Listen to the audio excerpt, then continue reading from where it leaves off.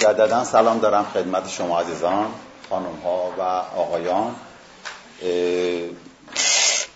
من قبل از که صحبتمو شروع کنم میخوام یادی بکنم از شهدای یک هفته گذشته که در راه استقلال و آزادی ایران و به ناحق به اصطلاح جان خودشون از دست دادن و یادی بکنیم از کسانی که ایستادگی کردن در این وضعیت فعلی و متاسفانه در حال حاضر در زندان‌های نظام هستن. امید که جامعه ایرانی اینها رو فراموش نکنه. جمعه این هفته اولین کسانی است که کشته شدن و هر روز که میگذره همینطور. اینا اگر که فراموش بشن جامعه میگه من برای چی حرکت کنم وقتی که کسی به یاد من نیست. امید که این تداوم داشته باشه. بلندتر. والا من همیشه به من میگن شما کم یواشتر حرف بزن چون تون صدام خیلی بالاست. حالا اگر که میخواد اون کم بیارم جلوتر یه چند سانتی خواهش میکنم. خیلی ممنون. دوم که من امروز خیلی خوشحال شدم از 3 مطلبی که بردم. اخبار بسیار عالی بود. مقاله شما راجع به سن ازدواج و همسر و اون راجع به کودک و کودک آزاری جنسی، هر 3 مطلب فوق‌العاده بود. من تجربه 40 سال تو جمع‌های مختلف دارم. کار کاملا تخصصی شما انجام دادید و ارائهش کاملا کار تخصصی و خوبی بود. امید که شما به عنوان نسل جوان این کشور این کار رو ادامه بدید، برای اینکه تحول موقعی ممکن میشه که عده احساس مسئولیت در تغییر بکنن. اگر این احساس مسئولیت رو کردی تغییر بده. اگر نه بگی که من منتظر هستم دیگری انجام بده، این انتظار مرگه. هر کس خود مسئول عمل خودش و ما نقش بسیار مهمی در تغییر داریم. صحبتی که من امروز میخوام بکنم با صحبت شما عزیزان قبل از من خیلی راحت شد، چون من راجع به حق و مصلحت میخوام بگم که این حق و مصلحت چیست، چه نوع رابطه‌ای باعث میشه که حق و مصلحت به وجود بیاد. تو دنیایی که امروز ما زندگی میکنیم، روابطی که در حال حاضر هست با صحبتی که عزیز قبل از من صحبت کردن و با بحثی که ما همه کردیم، اینه که رابطه ها بر اساس قدرت است و قدرت بر اساس حق مسائل رو نمیسنجه، بلکه بر اساس مصالح خودش میسنجه. میگه مصلحت ما چیست، چه بکنیم. من سعی میکنم به این مسئله بپردازم. خب سوال اینجاست که اصلا مصلحت چیه و این حق چیست؟ اول تا ما ندونیم مصلحت چیست، نمیدونیم که رفتاری که روزانه خودمون انجام میدیم آیا بر اساس مصالح انجام میدیم یا اینکه نه واقعا بر اساس حق انجام میدیم. انسان یا عمل به حق میکنه یا به عمل به حق نمیکنه. اون عملی که به حق انجام نمیده هست مصلحت، غیر از این هم وجود نداره. توجیه عمل نکردن به حق رو ما براش یه واژه درست کردیم، اسمش رو گذاشتیم مصلحت. من یه کاری میخوام انجام بدم که به ناحقه، میگویم مصلحت ایجاب کرد به جوری حرف بزنم که مثلا بر فرض مورد اذیت و آزار قرار نگیرم، مورد دلخوری قرار نگیرم، بدفهمی نشه. برای اینکه من یک مصلحت انجام بدم نیاز هست که من اونو توجیهش کنم. حالا هر وقت که شما با یک کسی برخورد میکنه شروع میکنه به توجیه کردن، میدونید متوجه بشید که یه رابطه است. ایشون یه کار ضد حق انجام داده، بعد یه مصلحت اندیشی کرده، شما مچشو گرفتی داره پشت سر هم توجیه میکنه. آدم توجیهگر یه کار دیگه هم میکنه، هیچ وقت با یه توجیه راضی نیست.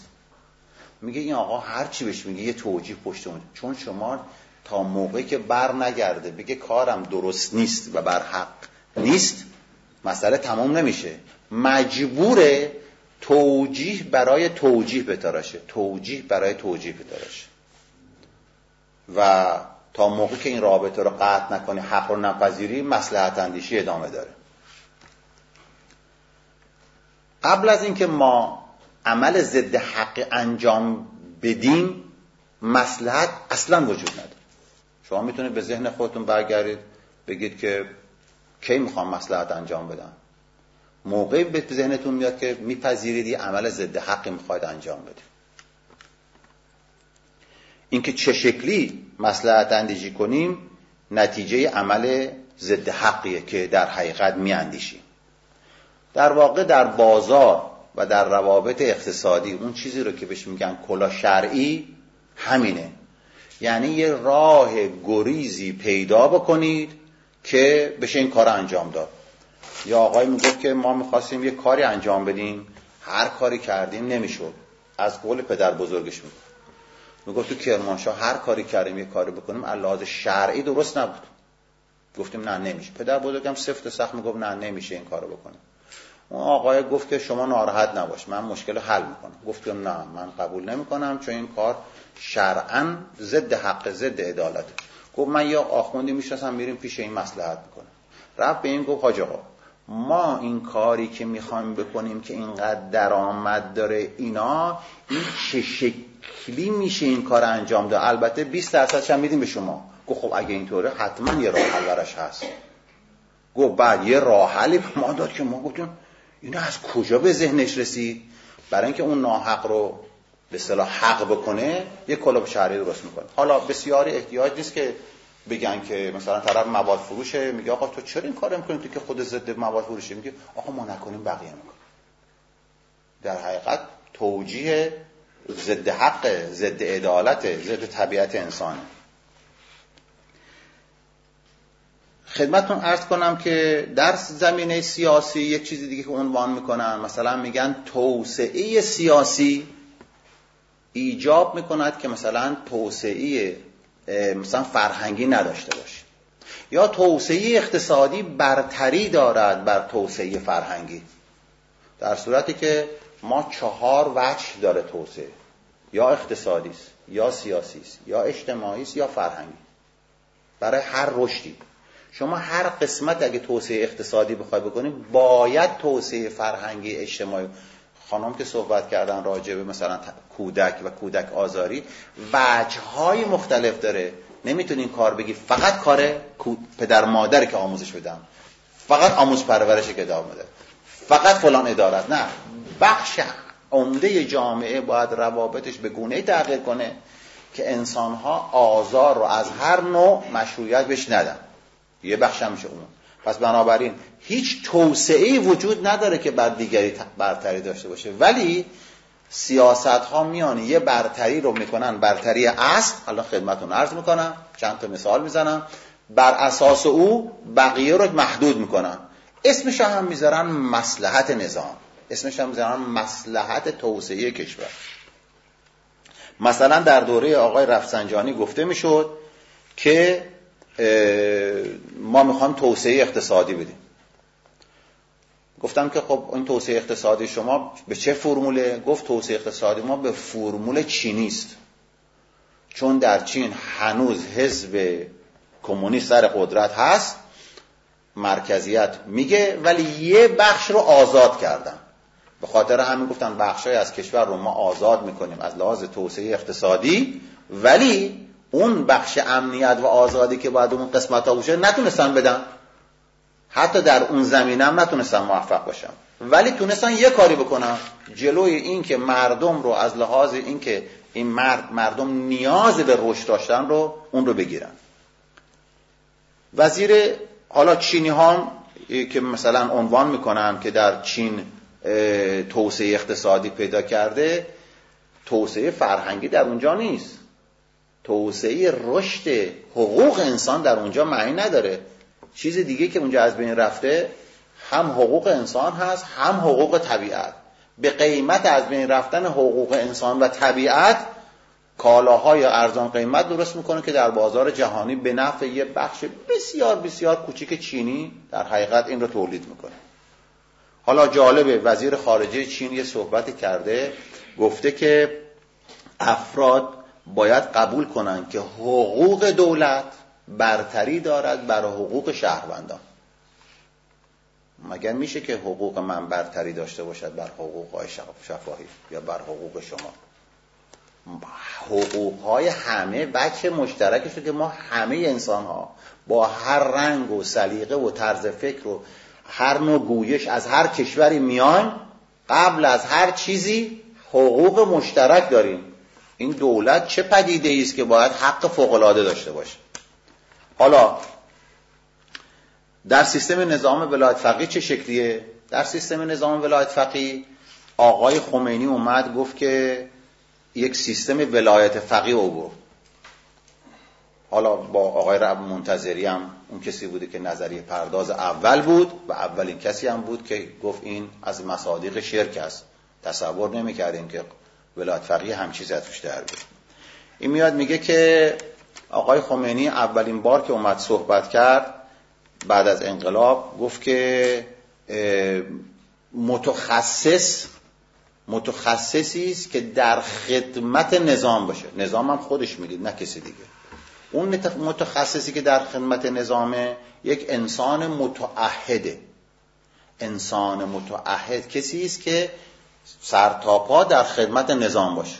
پس بنابراین ما انسان به احتیاج به آدم‌های متخصص نداریم.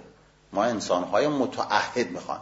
شما این متعهد بودنه خب معلومه که ارزش اجتماعیش نسبت به متخصص خیلی تفاوت عمده است. آدم متخصص میخواد کاری رو متحول بکنه.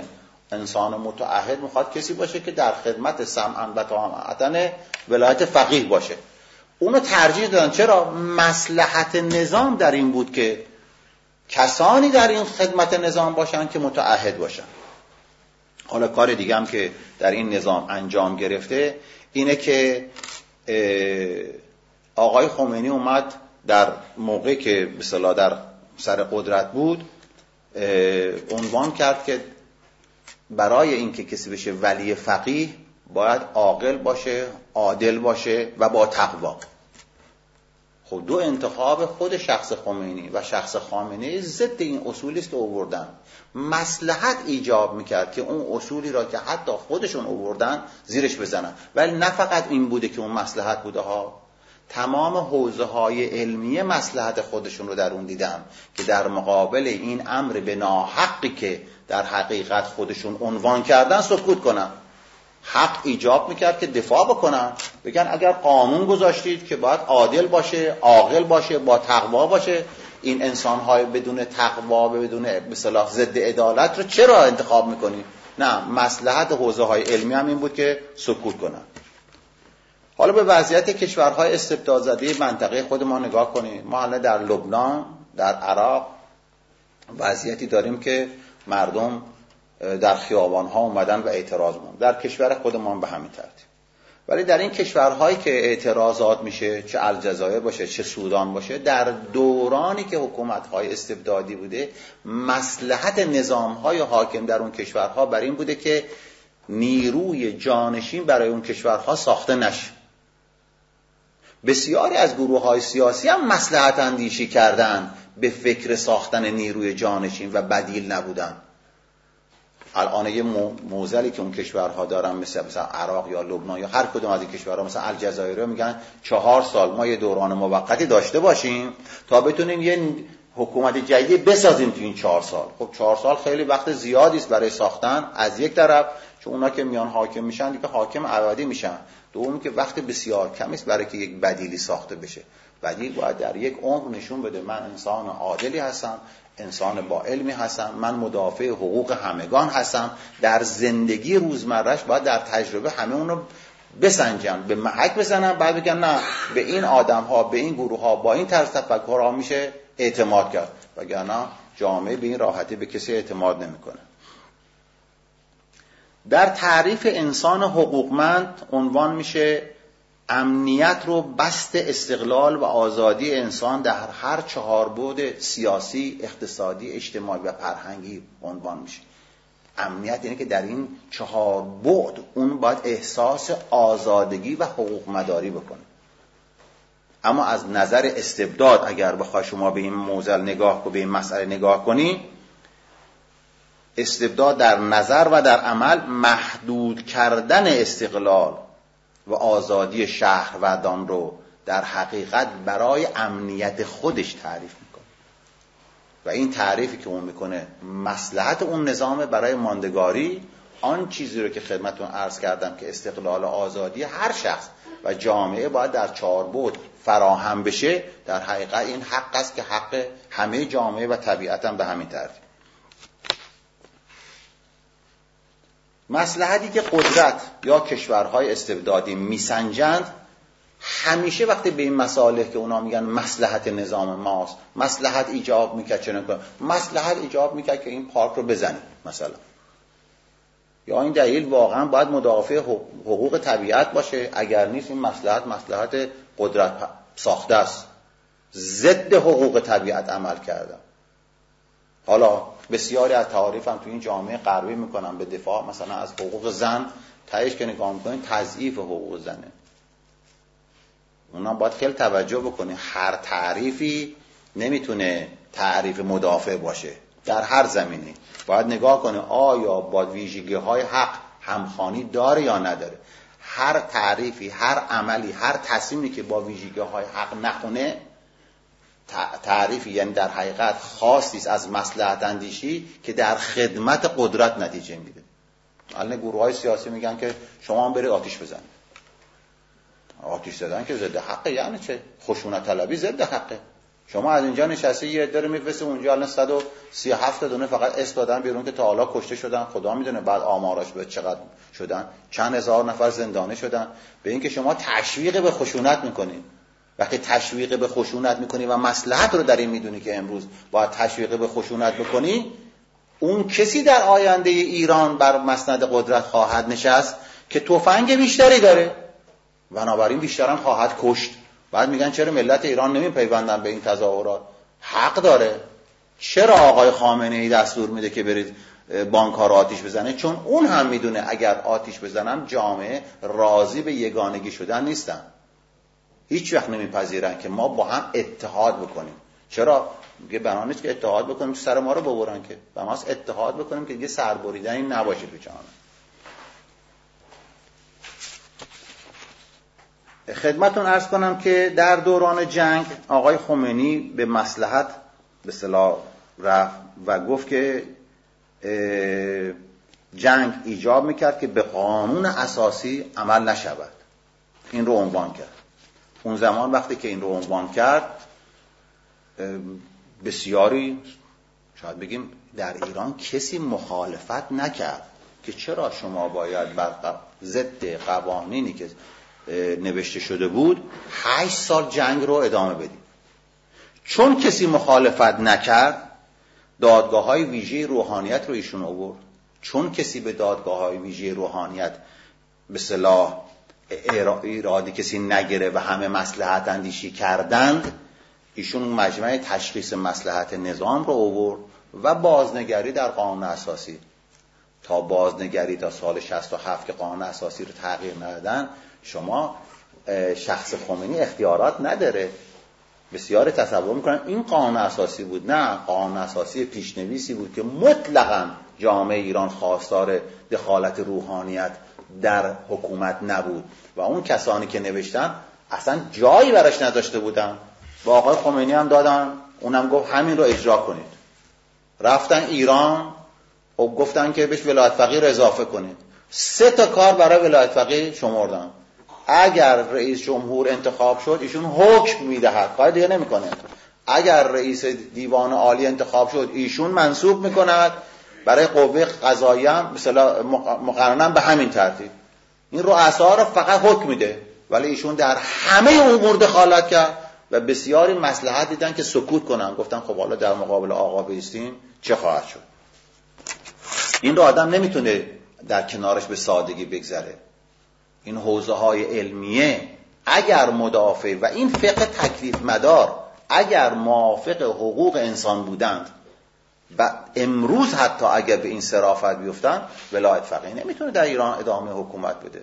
چون مصلحت اندیشی میکنن که مصلحت ما بر اینه که از این نوع امکانات اجتماعی و اقتصادی برخوردار بشویم، بهتره که سکوت اختیار کنیم. تا مادامی هم که این ادامه پیدا میکنه، ولایت فقیه میگه من دشمنی از لحاظ فقهی ندارم در مقابل خودم، کسی رو ندارم با من ارزندان بکنه، هر کاری دلش بخواد میکنه. حالا آقای سیستانی جدیدن یک صحبتی کرده راجع به ولایت فقیه که این عملی که اینا انجام میدن و این خشونتی کردن ضد دین هست و ضد عدالت است، اون یه حرف دیگه. آقای روحانی جدیدن اومد قیمت بنزین رو، البته آقای خامنه‌ای حکم حکومتی دادن، قیمت بردن بالا. آقای روحانی میگه که این به نفع شماست که قیمت رو بردیم بالا. سوال اینه که چرا توضیح نمیدی به نفع ماست؟ اگر شما کارگزار هستی، از طرف مردم به شما رای دادن، شما باید به مردم پاسخ شفاف بدهید. هر پاسخی که شما شفاف نمیبینید یعنی یک مصلحتی توش هست، یعنی یه ضد حقی درش هست. شما اومدی حکم حکومتی دادی، قیمت‌ها رو بردی بالا، گفتن با سرعت زیاد حداقل 50% قیمت‌ها گران خواهد شد و شما میگی در مجموع از این پولی که زیاد به نفع ما میشه این رو خرج خودتون میکنید. میبخشید تورمی که تولید میکنه به مراتب بیشتر از اینه که شما مثلا به نفر 200,000 تومان بکی بدید. الان 200,000 تومان در ایران بکی دادن حرف مسخره است که به یه خانواده دستشون دراز باشه در مقابل دولتی که از روی ضعف و ناتوانی، از روی مصلحت اندیشی در حقیقت حق مردم رو ضایع میکنه. خب در این رابطه آقای خامنه‌ای هم در 28 آبان یه رجزخوانی کرد که بر دشمن فائق شده است. از که تا حالا مردم ایران اگر یک اجحافی بهشون شده و اعتراض کردن شدن دشمن و تمام اونها رو، یا شما اخبار رو به خوبی و درستی آوردید، خیلی عالی بود که اینا رو یا گفتن که خودفروخته هستن، دشمن خارجی هستن، مال این سازمان هستن، مال اون سازمان هستن. هر کسی که دفاع از حقوق خودش بکنه و آینده خودش رو در ابهام ببینه واقعا این خودفروخته است، وطن فروشه. حتی اگر وطن فروش هم هست و خواهان حقوق هست، حقوقش برتری داره. چرا شما باید با اون برخورد بکنه، اونم برخورد با این مقدار از کشتن و جنایتی که میکنی؟ امروز مصلحت نظام ایجاب میکنه که استبداد فقیه با تمام خشونت ادامه حیات بده. عدالت خواهی و حق طلبی جامعه ایجاب میکنه که در مقابل این مصلحت بیسته، از حقوق خود دفاع کنه. جامعه اگر از حقوق خودش دفاع کنه یک وجدان جمعی و یک وجدان همگانی به وجود میاد. در این وجدان همگانی امکان تغییر رو میشه ممکن کرد. ولی با شعارهای صنفی، شعارهای منطقه‌ای اگر داده بشه، این رژیم خیالش کاملا مشخصه که میتونه مردم رو سرکوب کنه. امروز در تمام شهرهای ایران آن چیزی که اتفاق افتاد، آن کاری که مردم کردن، نه اون که نیروهای سرکوب رفتن آتش زدن، تقاضای حق طلبی است. دانشگاه تبریز یه شعاری دادن خیلی جالب بود. دانشجوها گفتن که ما کار نداریم، آینده نداریم. در حقیقت وضعیت ایرانه، نبود اشتغال، نبود امنیت شغلی و زندگی و نبود آینده. اکثر کسانی که مهاجر میشن اولین چیزی که در ذهنشون هست، چون نبود آینده روشنی برای اونها هست وجود نداره، اگر نه آدم چه شکلی وطن خودش رو میبره به جایی که در بی‌وطنی زندگی کنه؟ چون وطنداری حق منه. حالا من 40 سال خارج کشور هستم، به ناحق در خارج کشور زندگی میکنم. حالا یه دورش خواسته بوده. من دوست دارم در وطن خود زندگی کنم، چون در وطن است که انسان امکان رشد و حیات بیشتر داره. در اینجا یک سری امکانات رو من بدم، بیشتر از امکانات نیست. از این امکانات هم هر چقدر بخوام برن جلو میگن خواهشاً شما تا همین قدر کافی است دیگه، بیشتر از این لطف بفرمایید در حد خودتون بمونید. حتی در زمینه شغلی شما رو محدود میکنن. این نیست که اما در وطن خود شما فرق نمیکنه، در زاهدان باشی، تهران باشی، بلوچستان، همه جا وطنه. انسان این احساس رو داره. خدمتتون عرض کنم که حق ایجاب میکنه که شعارهایی که داده میشه در ایران شعارهای حق طلبی باشه. حق ایجاب میکنه که جامعه ایرانی از خشونت دوری کنه. حق ایجاب میکنه که صدای مردم ایران از رسانه‌های جهانی شنیده بشه. این وظیفه ایرانی ها و هموطنان خارج کشور هست که بخشی از این صدا که به گوش بقیه نمیرسه به گوش رسانه‌های جهانی برسه که اینها به عنوان صدای وجدان جهانی پشتیبان بشن. حالا یه دم میگن از آمریکا باید کمک گرفت، یا بریم از اسرائیل بگیریم، یا از عربستان سعودی بگیریم. این بر ضد حق استقلال شهروند ایرانی و بر حق استقلال ملی کشوره. ایرانی ها اونا که میرن کار رو میکنن فراموش کردن که ارق ملی در ایران قدمت چند هزار ساله داره و ایرانی به این راحتی نمیتونه بپذیره که تو با اجنبی زد و بند کنی. این کتاب خاطرات آقای یگانه رو بخونید. الان تو راه که اومدیم با این دوستانم صحبت کردم. ایشون وزیر دارایی، وزیر اقتصاد، وزیر صنایع فکر کنم بوده، رئیس بانک مرکزی بوده چندین سال. میگه در آخرین روزهای حکومت شاه که هر کار هر چی ما به ایشون میگفتیم و ایشون نمیخواست قبول بکنه، توضیح زیاد داده، دوستان میتونن خودتون برید مطالعه کنید کتاب رو. میگه عربستان سعودی یک چک 300 میلیون برای ما فرستاده بود که ما این رو خرج بکنیم برای که ایران انقلاب مردم نکنند. و اینها گفتن با این پول چه راهی براش نداشتن، چه خرجی براش بدیم. بعد گفتن بریزید به حساب دولت. گفتیم به حساب دولت که آخه چه شکلی بریزیم به حساب دولت؟ که میشه چک بیاد بریزیم به حساب دولت، این شکلی نمیشه بره. تصمیم گرفتن بریزن به حساب بنیاد پهلوی. بعد اون خبرنگار ازش میپرسه خب که باش صحبت کرده کتاب خاطرات این وزیر رو، میگه خب با اون پول چیکار کردم؟ میگه نمیدونم، تو بنیاد پهلوی خوردم رفت. اینه که ایرانی براش بسیار مسئله اساسی است استقلال وطن، چون نمیشه استقلال وطن رو که حق حیات مردم ایران در اون کشور هست تو با وابستگی به یک کشور دیگه که اون برای خودش حق فوق‌العاده قائل میشه بعد در منابع ما. شما امروز با آمریکایی‌ها بگی بیاد برای من اینترنت درست کن، یعنی فردا اگه درست کردم اوضاع احوال عوض شد شما اومدید 100 برابرش میخوام از شما بگیرم. همونطور که با عراقی‌ها قرارداد 10 ساله بردن نفت بستن بدون کسی بدونه که چقدر 250 میلیارد دلار گفتن حجم پولی بوده که با عراقی‌ها بستن. غیر از این که بانک مرکزیشون رو خالی کردن، غیر از این که موزه ها رو به طور کل جمع کردن بردن. مثل میگن دوران مغول چه اتفاقی افتاد. و اینها در ایران اگه بیان بهتر از این نخواهند کرد. مصلحت در این نیست که ما با این کشورها وارد گفتگو بشیم و از اینها کمک بخوایم، ولی حق ایجاب میکنه که اطلاعاتی که بر وطن ما میره در اختیار رسانه‌های جهانی بذاریم تا اینا بلندگوی وجدان جامعه ایرانی بشن. حق ایجاب میکنه که شهروندان ایرانی آزاد و مستقل باشن و از حقوق خودشون برخوردار بشن تا ما یک جامعه داشته باشیم بدون تنش، یا با تنش‌های کم که میرویم که بدون تنش بشیم و یک جامعه باشیم که در اونجا شهروند ایرانی احساس امنیت بکنه، نه مثل دانشجوهای دانشگاه تبریز، و فضایی به وجود بیاریم که این فضا امکان رشد بده تا همگی در ایرانی آزاد و مستقل شاد کنار همدیگه زندگی کنیم. از حوصله شما خیلی متشکرم.